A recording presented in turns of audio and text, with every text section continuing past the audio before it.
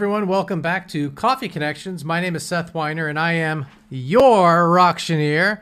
It's a beautiful winter day here in Atlanta, even though it's spring.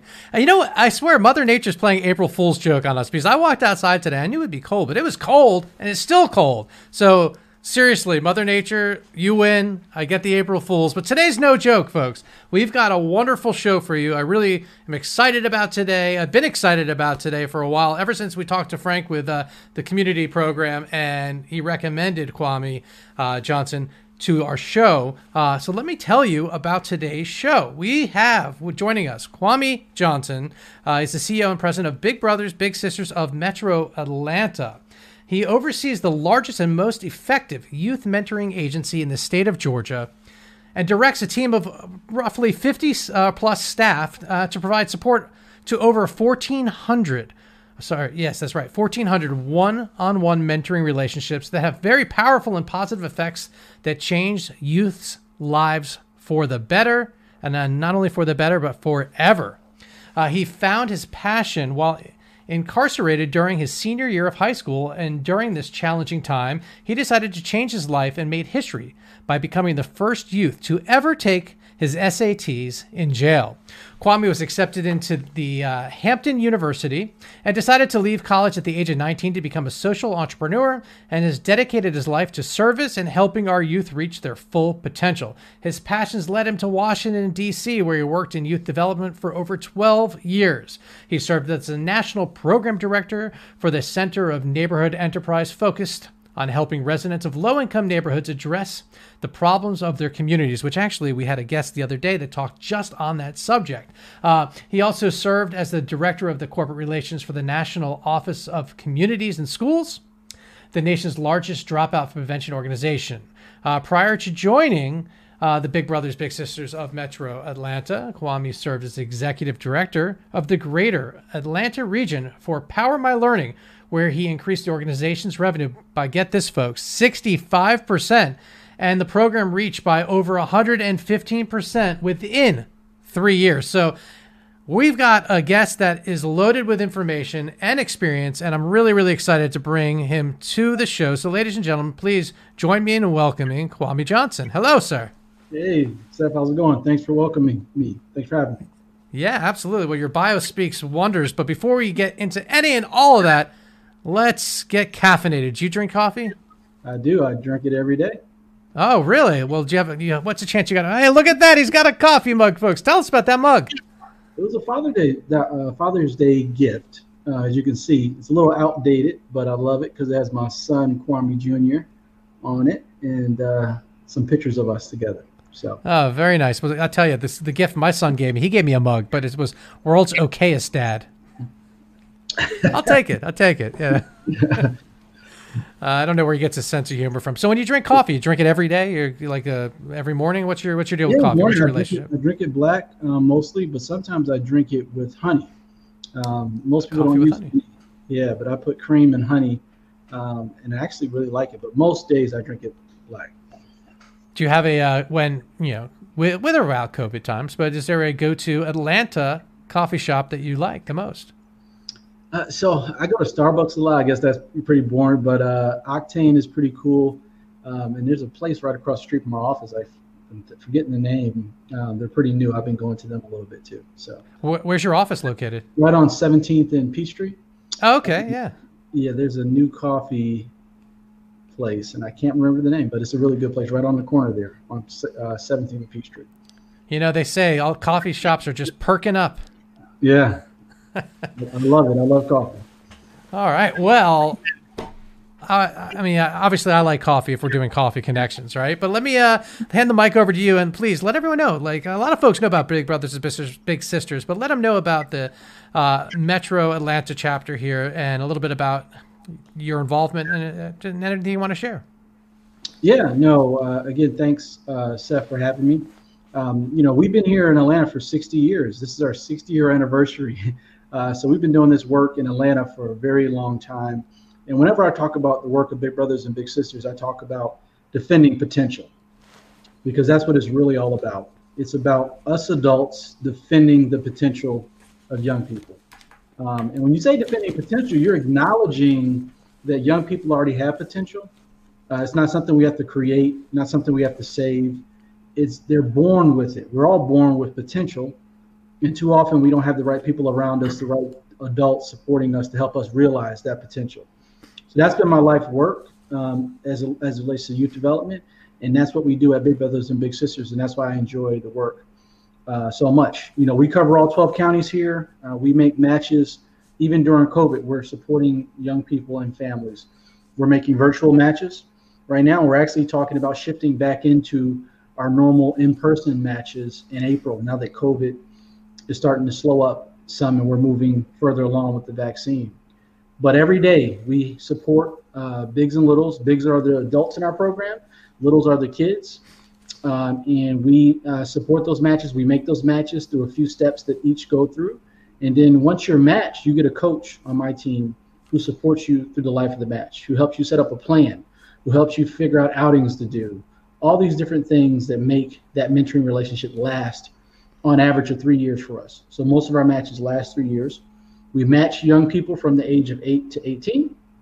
If you're over 21, you can be a big. We'll have you if you want to lean in and help young people. You don't have to have a degree or have to have a experience mentoring or anything. It's really about being safe for children and having a caring heart to want to work with young people and making that 1 year commitment. Because we know if you come into a young person's life and leave within a year, you can create more harm. So you have to commit to a year, and you have to really just want to lean in and defend potential, and that's what it's all about. We got a lot of fun things going on in our organization. We are moving our headquarters. We are currently in Midtown right now. We're moving to the West End to be much more embedded in community. And we're going to then from there look at how do we better serve the community. Atlanta is shifting, it's changing. Gentrification is real. Atlanta now has the most suburban poverty in the country. Most people don't know that. Most people know about the income gaps in Atlanta, but they don't know about the suburban poverty, and that's real. So as a nonprofit leader, we have to think about where do we serve, how do we best serve families, and for us, it's moving into the community, and then from there, setting up satellite outposts that will be in partnership with other organizations. So I'm not going to set up a building every place we go, but on the south side of Atlanta, I might partner with another youth development organization that's doing work there. On the west side, we're in Decatur. Atlanta is a big piece of land. There's families all over and children that need the work that we're doing, and we're going to be very intentional about that moving forward. Well, that's wonderful. A lot of questions come up. One of the things I'm curious, so I think you kind of addressed it, right? You said, and I love that. It makes sense. You partner with other organizations, have satellite locations. Not everyone needs to come to the one location where we'll be in the West End now. But how do you help the kids that are on the move? I think you mentioned the poverty and stuff, and I feel like there's a lot of kids, and I know for a fact there's a lot of kids that live in their cousin's house one week, in a car for a couple days, another cousin's another day. Their mom, it's unstable. How do you help these type of kids? Yeah, so there's a lot of challenges in Atlanta. Poverty, the biggest challenge, which has a lot of things that come out of that, some of what you're mentioning, kids who are couch surfing, right? So we have a few different program models. And one is our community-based program where we work with families in the community. You as a big Seth would mentor your young person, your little after hours on the weekends, do those type of things. And we match you based on where you live. So for example, in College Park, we try to recruit bigs that live in that area. Like for example, young men that may work at the airport to mentor young men in those communities to help stay connected and have real life experiences of what those young people are going through. We also have programs in schools. So schools to me are the watering holes. And that's where we should all, if you're in a youth development space, we should all be spending our attention on supporting schools because kids always go there. They don't always stay. That's our goal, is to keep them in school, keep them learning. That's our best shot as a society, is to keep kids in school and keep them learning and get out of high school as a sort of starting point. So we reach kids through schools by bringing mentors into schools. And we also have a program now where we bring kids into corporations where they get exposed to a mentor, for example, like Cox, one of our long-term partners at their headquarters up in Sandy Springs area. They get a mentor, but they also get exposed to workplace at the same time. Mm-hmm. So we use these different models to reach families where they are. But schools, I would say, is going to be a big part of our focus because families, regardless where they are, if they move and they in tough situations, they enroll their kids in school, and that's our best shot is to support the school and keep the kids in the school. Now you talked about the mentors. Like I love that example of College Park and find like-minded individuals that are a little older that work the airports. I get that. Yeah. But where do you find those mentors, or are they coming to you? So that's my job. I spend a lot of time going out in the community. We do a lot of social media. We have a huge social strategy where we can target people based on where they are and get them information about us. We do talks like this. But for me, it's really about being in community. I moved to Atlanta 5 years ago, and I learned very quickly that Atlanta is a city of communities. And right, if you don't live in College Park or on the West End or in Decatur or in Cobb, you're disconnected. So for me, being in Midtown with our office and working with families in all these different places and Biggs and all these different places, they don't want to come to Midtown all the time. They want us to come to them. So we have to be very intentional to be in community, and that will help us recruit people from those communities because they'll see us and they can come to their local library and meet us, or their local youth development organization. Boys and Girls Club may be another option, to see us and learn about the program and see that it's easy, and we're actually going to match you with kids that live in this same community. So this is something that you can do and is feasible. And you just mentioned Boys and Girls Club, and I had a question is, do you often get confused between the two? Because they're, the names are somewhat similar, but not completely. But it seems like, but the programs are very different, right? One is more of an after-school kind of environment, whereas this is more of a mentorship, right? Yeah, two great programs. Boys and Girls Club does great work. David, their new CEO, good friend of mine, they do a lot of great work, and they're a great partner of ours. And that's an example of how we can work together in the youth development space, because we all work with the same young people. They offer different things. We offer mentoring. There's other groups that do a lot of different things that kids and families need. And my role as a nonprofit leader is to try to bring us all together so that we can help families go further faster, in my opinion. Now, when it comes to families, if you have someone that's a little brother, a little sister that is coming from poverty and maybe is in a very unstable, safe home, how do you address these situations? So we assess the situation, and depending on how bad it is, we have partners with organizations like DFACS and, different agencies that provide housing, food, clothing, mental health. We don't do those things, but we work with families and we figure out what's going on as they become a part of our program. And then our role is to connect them with the right resources to figure out whatever that issue is. Because if you're growing up in poverty, the chances are there are about 7 or 5 different other issues that are impeding you from reaching your full potential. And it's our role as Biggs, but also as nonprofits, to help eliminate some of those barriers. In many cases, they had no choice. They were born into that situation. That makes a lot of sense. So on Tuesday, I talked to Georgia Appleseed, and they were talking about, so the idea of someone that maybe, I love this example. I'm going to retell the story because it was great, and I'm curious.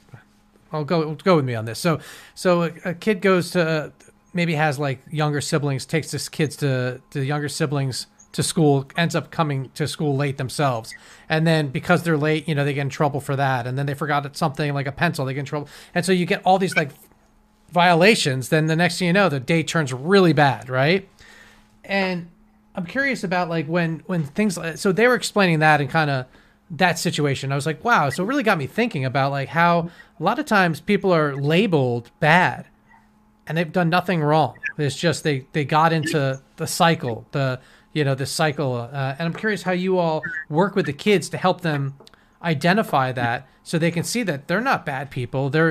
And how to communicate that with the schools so that they can go ahead and so in other words, instead of being in trouble for being late, be rewarded for the fact that you actually got your siblings to school on time. And yes, you need to get on time, but not turn that into a bad situation, but Yeah.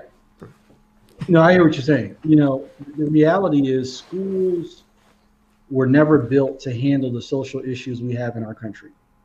Schools were built after World War II. You had farming and, mom stayed at home. Dad went to work. So the society we live in today is totally different. And schools have limited resources, and teachers are taking on the role of so many different things that they are not trained and don't have the time and bandwidth and are underpaid to do. So the school is at a disadvantage, and then the young person you mentioned is coming in at a disadvantage, right? So we need to support schools to make sure they have the resources. In my opinion, schools should be community centers. Schools should have these resources to deal with the challenges that are coming in their doors every day. We as a nonprofit sector try to wrap our arms around schools and provide different supports and do our best, but schools are taking on so many challenges. Mm-hmm. For the young person, they need adults in their life that can help them in real time navigate whatever situation comes up. And in a lot of ways, that's what a mentor can do. A mentor can, if something happens in your life today, Seth, or something happens in my life, I probably can call 5 or 6 people and they'll help me sort of navigate whatever that situation is. Yeah. A lot of our kids and families don't have that network. They just got to figure it out. So that is what a mentor can do. That is what a nonprofit organization like ours can do.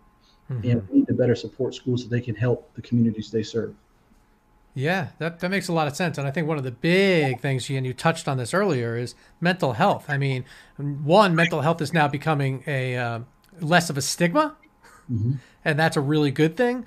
But that also means that we're going to need more counselors in our schools. And there's a lot of trauma that's going to happen. That's trauma. I don't want to call it trauma, but there's a lot of, for the sake of the word, we'll use trauma. But, there's an education gap that's going to be coming out of COVID. In a lot of ways, emotional gaps. There's the gap, and we had a year without all those roles you just talked about taking place, and so I think mental health is of concern here moving into the future. Yeah, we talk a lot about mental health. We talk a lot about trauma-informed care. My staff are trained on that. When they work with families, they think about things through that lens, because a lot of kids and families are going through trauma, especially right now. But even before COVID happened, mm-hmm. This just made the situation worse, and there's a lot of research on what trauma does to a young mind and, how that affects a young person. So this is a deep topic and it has many layers, and it's going to require schools, it's going to require political officials, government, nonprofits, business community, all of us coming together to try to tackle some of these issues. It's a big issue. We got to get in front of it. It's huge. And like you said, it's an onion of layers, because there's things like, one thing comes to mind is our funerals. There's a lot of people, a lot of kids that haven't been able to have we're in a society that has funerals and things like this to help us grieve and help us mourn and help us move through the process. A lot of kids didn't get to, didn't experience that, or were, that was taken away from them. And it's a thing that maybe we don't see come out of them right away, but it will linger in time. And so there's a lot of things that need to be addressed. It's a big thing. Well, but it takes before you move on to that, this is a program that's national, though. Is it worldwide or is it just national? National. We have a presence in Canada, a few offices, but mostly we have roughly 200 locations here in the U.S. How independent are you of those other locations? Total independent. We're all separate 501c3s. We're all separate businesses. We have to fundraise and do all those things. We have a national office that supports us with a number of things: marketing, program guidance, support, some funding as well. But we're all separate 501c3s. Are you talking to other CEOs and presidents of other, can I call them chapters?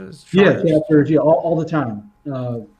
There's so many of us doing this work. We lean on each other. I might learn about something from Boston or Chicago. We share with each other and we support each other. That's awesome. That's so important. And you said you're moving into the West End. Out of curiosity, what part? So we're looking at the Met. Oh yeah. Yeah. I had a feeling when you said that. The Met is awesome. I actually just toured there the other day. The Georgia Center for Child Advocacy. I went over and checked out their spot there.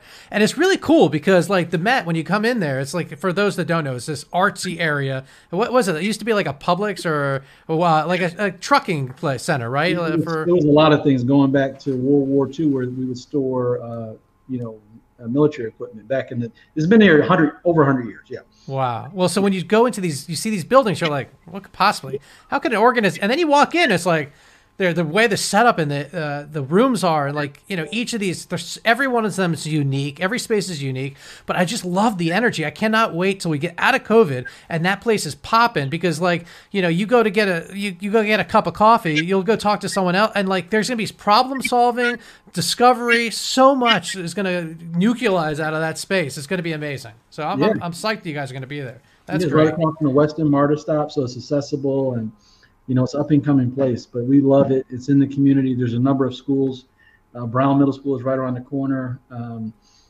So yeah, it's a great headquarters, but we need more than one location through these satellites. Yeah, well, that totally makes sense. Also, the satellites just I could see where that works, because I was going to ask a question about working with other organizations, but I mean, if you're doing satellites, that's it right there. And Atlanta's so wonderful for that. But you're right, though.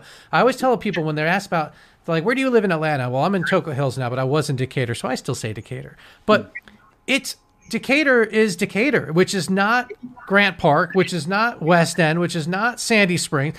Every neighborhood, it's different, and every area has its real community. And I think, I come from the festival world. We all have our own festivals, right? We, you know, Grant Park Festival and Candler Park Festival, and then you get neighborhood associations, so it's Atlanta living is great, but people gotta. It's not like downtown is not Atlanta. That's just that's its own thing. Yeah, exactly. So you got to work around that and work within that. That's part of the culture here. Yeah. Well, it costs money to do all this. How do you all raise your money? So, a number of different ways, which, we've been very creative during COVID. So we have a nice mix of corporate, foundation, individual gifts. We get some government funding. We have a number of events that we raise money through. So it's a nice mix. We've done really well. We've been we benefited from PPP loans, forgiveness, which we got. We got one last year and we got one this year, which is great. That helped through the stimulus package. So yeah, it's a mix of different buckets, which we like because we like to have a diverse base of revenue. So if something happens with our events, for example, which were dramatically impacted by COVID and not being able to do big gatherings, we can do other things and shift and help raise our total budget. And everyone can go right now, actually, to bbbsatl.org and make a donation. That's for sure. How much of your funding comes from individual? Well, not how much, but would you say majority of your revenue comes from individual or from corporate? It's a mix. I would say, it's pretty split across the board, actually. So I would say about 15-20% comes from individual, and also the same for corporate.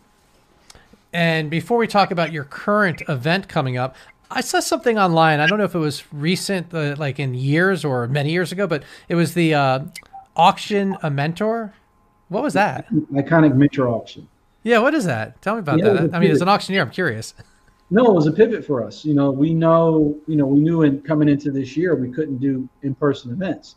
So we came up with the idea in January, which is National Mentoring Month, to auction off different leaders in the community. So we got Jack and Arthur Blank and Carol Tomei and different leaders of different companies. And we asked them to donate an hour of their time to mentor someone, to mentor the highest bidder. And we were able to auction off these leaders and raise close to $90,000. Oh, that's fantastic. Now, someone that got like Arthur Blank, like what was it someone that did that for like someone else, or did they do it for themselves? Business owners doing it for themselves, to want to meet with, Arthur Blank or meet with Shaq or meet with Carol Tomei, and for them, it was worth the money to have, an hour with these great leaders. And now, as you move forward, this is what we were talking about, like on the before we went live. I was saying, like, some stuff happens virtually, and you're like, why were we not doing that? Like that program, you keep that in January, and that's not going to go away. You'll still make your $90,000 on that, if not more, as it grows. And then you still do your other events, and you don't have a loss, you have a gain. Like that's the thing about COVID, is that if you're active and you pivoted and you moved, you actually created new opportunities for you that maybe you don't do, but there's nuggets everywhere, and that's one of them. I love seeing that.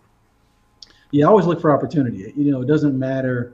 It's just the way my brain works. Even in a challenge, even as a kid being in jail and taking my SATs, being the first kid to ever do that. I saw opportunity in challenge, and through COVID, I think we still have to figure out ways to take advantage of opportunities and also take things that have worked and continue those. And if there's things that weren't working, now is the time to leave those things aside.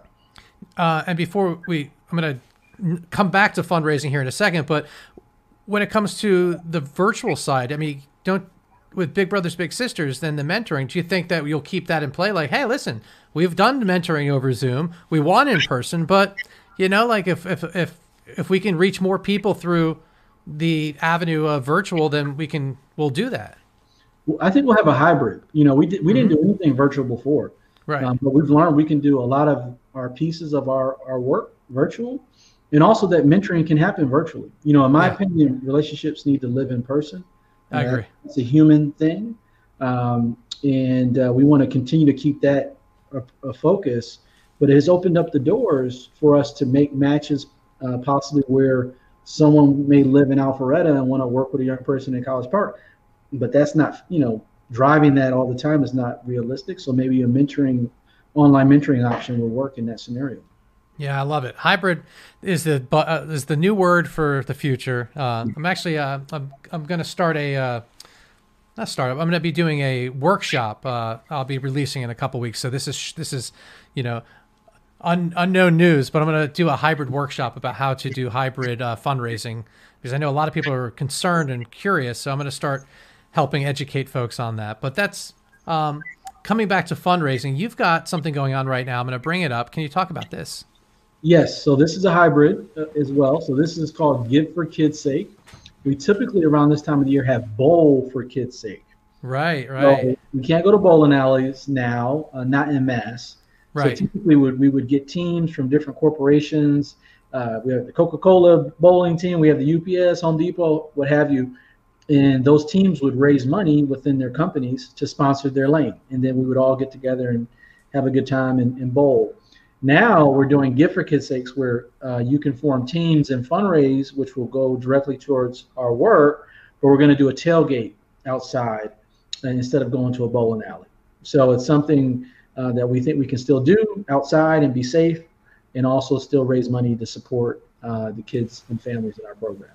And you say tailgate, is like you're going to have some activities going on, or what's? Activities. We have tents and food and music and that kind of thing, and it'll be outside in a nice socially distanced way.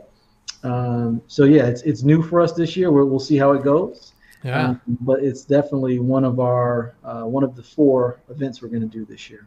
Oh, sounds fun. And when does it take place? It's next month. So it's going to go from. We're in April now, right? March. We're today, April 1st. Don't be fooled. Exactly right. Yeah, you're right. April. So actually, this month we just came out of March. So end of April through early May. Awesome. Well, that's exciting, and that's great. I'm excited to see you guys continue to do this, and the work's great. Is there anything that anything maybe we didn't bring up that you want to talk about?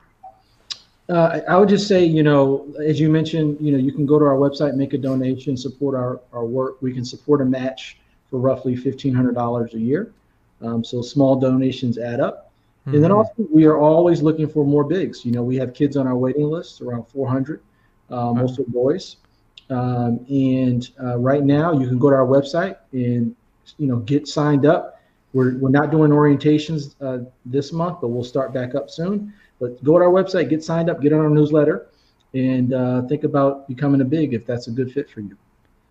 Awesome. And that website is right there if you're looking, bbbsatl.org, for those that are listening with their ears. Well, before I let you go, I always ask my guests to recommend a future guest. Is there a nonprofit innovator in Atlanta that you'd like to recommend to be on Coffee Connections? Yeah, I was actually... Yes, so I'm going to recommend my good friend Zenith Houston, who runs Posse. She was on the show. She was great. She's already on? The reason I thought it was Zenith because one of our kids Amy, one of our little sisters, she got a scholarship, full tuition recently. That's awesome. Yeah, Zenith was great. In a matter of fact, I almost brought her up while we were talking today, because when we were talking about the working with other organizations, that was the one that came to mind. That's so funny. Okay, what about Phil? Okay, with Next Generation Men and Women. He was a guest as well. Oh man, you got. Oh, this is good. No, I'm having fun now. What about Blythe Robinson? Now that name I don't recall. And Blythe is what is the name of her organization? She has a youth development centers, early education centers around the city. Sheltering Arms. Oh, someone did mention Sheltering Arms before, but I haven't had Blythe on, so that'd be wonderful. Yeah, Blythe is great. Yeah. All right, well, there we go. I really wanted you to keep going and hit names that were on there. Who else would I think of? There's a lot of great leaders in the city. Yeah, well, there are, and you are one, and you are very well respected. Anytime I brought your name up about having you on the show, people that knew you were spoke your praises. Yeah, well, you do great work, and your organization does great work. So thank you so much for your time and for everything you do, and keep in touch. Yeah, definitely. Thanks, Seth. Nice to meet you. Take care. All right. See you, everyone. We'll see you all next week. Have a good day.